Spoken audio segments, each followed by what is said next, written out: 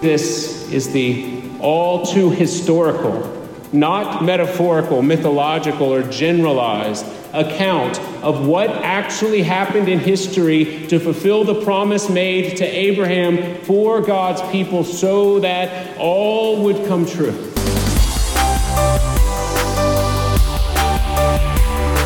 Welcome to the Stand Firm podcast. I'm Nick Landon of Christ Anglican Church in Louisville, Kentucky, and we are still on Christmas break here at Stand Firm.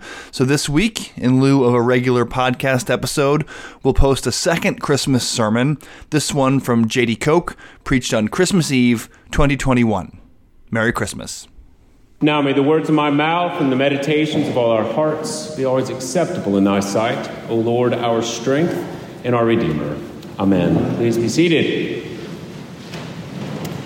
Well, good evening to you all, and now at the end of Advent, we can officially say Merry Christmas to you. I know you've all been waiting so long to say that, so it's now official, and for the next 12 days, feel free to use it as liberally as you'd like, as often as you'd like, until Epiphany, and then it must be silenced again until next Christmas season. But we have come once again to our yearly celebration of Christmas this evening, and it's tempting, I don't know about you, but it's tempting with all of the music and all of the nostalgia and all of the sort of revelry, which I am completely succumbed to. I'm very weak when it comes to emotional manipulation of movies and music and things, and I have to guard myself, particularly against the song Mama's Christmas Shoes. Do you know this song? Do you know this song? I want to buy some shoes for my mama, please. Mister, could you help me? Because she's going to meet Jesus tonight. You know, and you immediately start crying and wondering what sort of world where this boy couldn't afford shoes. And the next thing you know, you're buying as many shoes for as many different people as you can. Do you know this song? I mean, this is, anyway, I'm sharing too much. But I don't know about you, but during this season, I find it difficult sometimes to detach what is actually true and real about my life from kind of the sort of gauzy nostalgia. You know what I'm talking about? Sort of the Hallmark Christmas veneer that gets placed over everything during this season. And between the pageants and the festivities and the music and the movies, well, this entire season can sort of be kind of a dreamlike experience, sort of ephemeral. You know, we can sort of wake up after Thanksgiving and it's New Year's and it says something just happened and I seem to have watched A Wonderful Life like 15 times and I have a new bike and I don't know what happened, but here we are. And Christmas can actually sort of be that for many people. That this season itself, because it is in so many people's minds so deeply connected to past and to hopes and to loss and to things that are intensely real about your life, that the only recourse many people have is to sort of back away from it and to put a gauzy haze over it and let the Christmas music go and kind of float through it.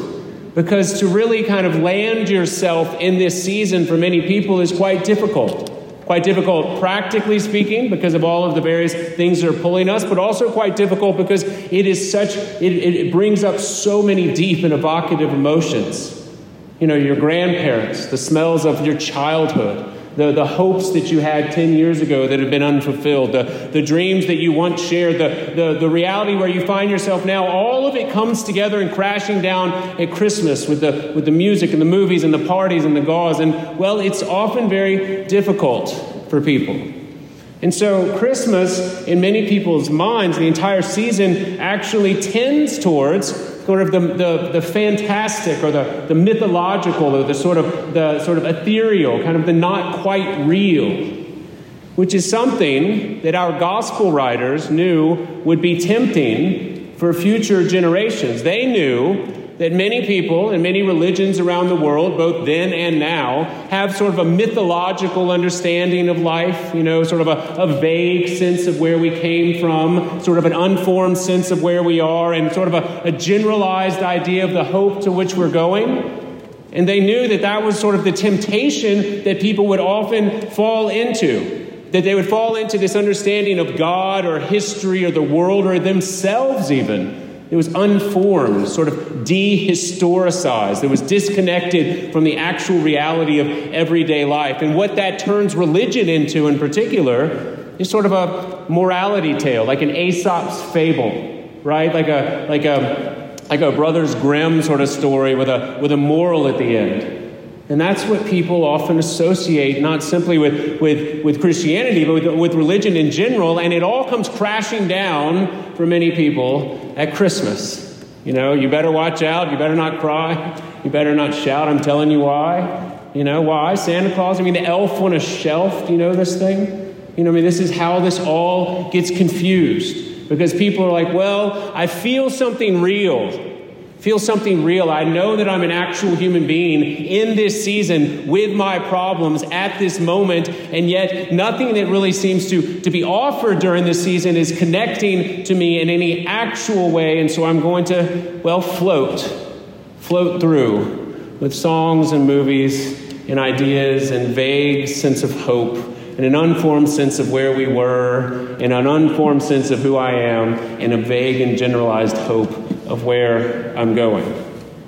You see, this is 180 degrees opposite of the preaching of the gospel that we have been given through the gospel writers of the birth, life, and death of Jesus. And it all begins on Christmas morning. Listen to Luke. Luke, as we just heard, in those days, a decree went out from Caesar Augustus that all the world should be registered. This was the first registration. When Quirinius was governor of Syria, all went to be registered, each to his own town. And Joseph went up from Galilee, from the town of Nazareth to Judea, to the city of David, which is called Bethlehem, because he was of the house and lineage of David. Now, if you were filming this, you're putting a soundtrack behind it, you would begin to have sort of the drums starting to beat. The people who were listening to this, they knew all about who David was.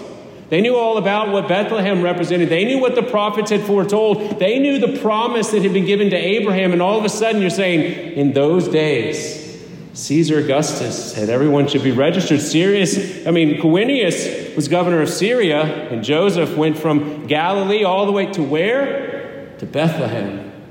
Bethlehem, where David's, what's happening? And the music continues to build, to be registered with Mary, his betrothed, who was with child. And while they were there, the time came for her to give birth, and she gave birth to her firstborn son, wrapped him in swaddling cloths, laid him in a manger, because there was no place for them at the end. And you see, this is the all too historical, not metaphorical, mythological, or generalized account of what actually happened in history to fulfill the promise made to Abraham for God's people so that all would come true. All of the promises would be fulfilled, and all that had been foretold would be realized in him. In those days, Caesar had all of them be registered, and Quirinius was governor of Syria, and Joseph went to Bethlehem, and we're off. That's what Luke was telling the world in this. And so it's worth reflecting a little bit tonight. In the midst of the carols and the singing and the Hallmark movies and all of the various sort of nostalgic things that are going on around this season, that in the midst of all the feelings, that this actually happened. That Jesus was born, and the promises attached to his name actually were fulfilled. That upon his life, death, and resurrection, after he taught, preached, and sent his disciples to the world, we're here in Mount Pleasant, 2,000 plus years later, hearing the same story, listening to the same words, watching the same prophecy fulfilled, and not just here, every single corner of the earth. This has actually taken place, beginning in the reign of Caesar Augustus, when Quirinius, by the way, was a governor. That was then, this is now, and it will continue until he comes again. Remember what Jesus said before he left, before he ascended, after his resurrection, which was a shock to everyone, except for him, to be sure. He said this. He said, guys, look, all authority on heaven and earth, all authority has been given to me. And so I'm sending you into all the world to teach everyone what I told you and to then baptize them into the name of the Father, the Son, and the Holy Spirit. And I'm with you always, even until the end of the age. Well, that was 2,000 plus years later. There's not a corner of the earth where that has not been preached into. There's not a person in any tongue, tribe, or nation that hasn't, in fact, heard and been taught and been baptized into the name of the Father, Son, and Holy Spirit. Now, not everyone, to be sure, but that was never the promise. The promise was simply, all authority has been given to me. Now go to the ends, do this, and watch what happens. And here we are. Here we are in Mount Pleasant, 2021. With all of our lights and technology and all of our songs and all of our things, still listening to what he taught, still being baptized into his name, still wondering in amazement as what he has done for the world. I mean, look at what Paul tells Titus in our right reading tonight. Now, Titus was a Gentile convert to Christianity, Paul's sort of mentor, a mentee, and Paul sent him to a nascent church in Crete, and he was like, Titus, you got this. I know you're young, but listen, you've got something they need to hear, and you have the power of the Holy Spirit, and I've got your back, so let's stay in touch, but go into this church and teach them what Jesus told us to teach them. Everything he said, baptize them, and then watch what the Spirit does. Well, what do we hear Paul giving Titus tonight? For the grace of God has appeared, bringing salvation for all people, training us to renounce ungodliness and worldly passions and to live self-controlled, upright, and godly lives in the present age, waiting for our blessed hope, the appearing of the great glory of our great God and Savior, Jesus Christ, who gave himself for us to redeem us from all lawlessness and to purify for himself a people of his own possession who are zealous for good works. Declare these things, says Paul, exhort and rebuke with all authority, and just so you know, Titus, don't let anyone disregard you. And that became a model, not simply for Titus, although it worked there. Churches are still in Crete. It worked as a model for all of the under-shepherds, as it were, who went from Crete to Asia Minor to the various continents, all to the end of the earth, teaching them everything that Jesus gave them to teach, baptizing them in his name, and watching what the Spirit would then do. That's what happened then, that's what happens now, and that's what will continue to happen. And why is that? Because the grace of God has appeared in Jesus Christ. That's why. That as we sing, the dawn of redeeming grace was born on Christmas morning. The Son of God, who revealed our need, whose death was for our sins, whose resurrection secured our enduring hope, the likes of which the world had never seen. All of a sudden, the preaching of God was no longer a vague sense of where we came to a sort of amorphous sense of where we are and a generalized hope of where we're going. It was concretized, historicized, and made real just like you. See, a sort of unfleshed, random idea of God or the divine or the universe has never helped anyone. The Apostle Paul preaches about this. He tells his people, he says, teach them to ignore the made-up fantasies and myths that people make up. The pious myths about where you came from and who you are. Ignore those things and turn back to the preaching of God in Christ for the world. Because you're not a mythological idea. You're not an abstract sort of concept. You're a human being. You have an actual history. You have real problems and real hopes and real successes right now. And you are looking ahead towards a future that is certain to a certain degree, to be sure. They will come to an end this side of what? Well, this side of heaven. So said Jesus. This side of eternity preaches the church. This side of union with God forever. This is what we have been given to preach to the world since the dawn of redeeming grace. And you see, your life is beset by sin, death, and the devil. You may call it something different. You may use different terms. But the Bible is very clear about this, that the world is not as it ought to be. You and me, we are not as we ought to be. and creation itself cries out for redemption. The very molecules of our body, they are not meant to decay, cry out for a Redeemer, for a Savior, for an actual historic embodied Savior. And that's exactly what we got, because our real historic reality requires a real historic flesh and blood Redeemer, the dawn of redeeming grace. And in that same region, continues Luke, the same region, there were shepherds out in the field, keeping watch over their flock by night. And an angel of the Lord appeared to them, and the glory of the Lord shone around them, and they were filled, rightly so, with great fear. And the angel said to them, "Fear not, for behold, I bring you good news of great joy that will be for all the people. For unto you is born this day in the city of David a Savior, who is Christ the Lord."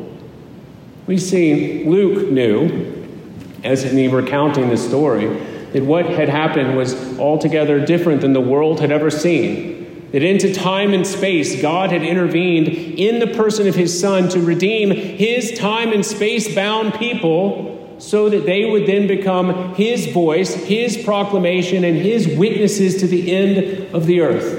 Come and hear what our Lord has done to save. Come and hear how he has defeated sin, death, and the devil. Come and see what he has done since the dawn of redeeming grace. That's what we celebrate here tonight, once again, with the angels. You notice that when they announced Jesus, they told us simultaneously two things: who we are and who he is. Because they said, "Unto you this day is born" what? A Savior. Well, Saviors are only good news for people in need of saving, as we say. So all of a sudden, we see the two stark realities of our existence laid out before us. You, in need of saving, will now have great joy preached to you because a Savior has been born. Joy to the world. The Lord has come. Let earth receive her King, we sing. You see, the angels knew what they had been preached and told by God to say to the people. And the people who had walked in darkness, as we hear, will now see the great light that is shown, and that is the Savior of the world has come. Saviors come to those in need of saving, those who find themselves not in an abstract reality of their existence, not in a metaphorical place of need, but you and me, right here and right now. People who have found or are finding or know that they will find themselves, in fact, overwhelmed by life and, in fact, need of a Savior. People who look into the heavens wondering if there is a God. People who read the news and worry about themselves and their kids and their grandkids. People who wrestle with addiction. People who are unhappily unmarried or unhappily married. People who are heartbroken, angry, tired, sick, alone, despairing. In short, people who are beset by sin, death, and the devil need a Savior. And that's exactly what we got. Into this world, during the reign of Caesar Augustus, while Quirinius was governor of Syria, God sent his Son to fulfill the promise given all the way back to Eve, even predating Abraham. Remember, after the curse given to Eve, it says, even despite this curse, from your seed will come one who will crush the serpent's head. Well, that remained vague, shrouded in mystery all the way until that great Easter morn, when people begin to put two and two together and begin to sing and praise and worship in an altogether different way, because redeeming grace had come. That from her seed would come one who would crush the serpent's head, and now has, as we sing, no more let sins and sorrows grow, nor thorns infest the ground, because he has come, is coming, and will continue to come to make his blessings flow, far as the curse is found. Once again, this Christmas, we celebrate the dawn of redeeming grace and sing praises to our King, who was and is and is to come.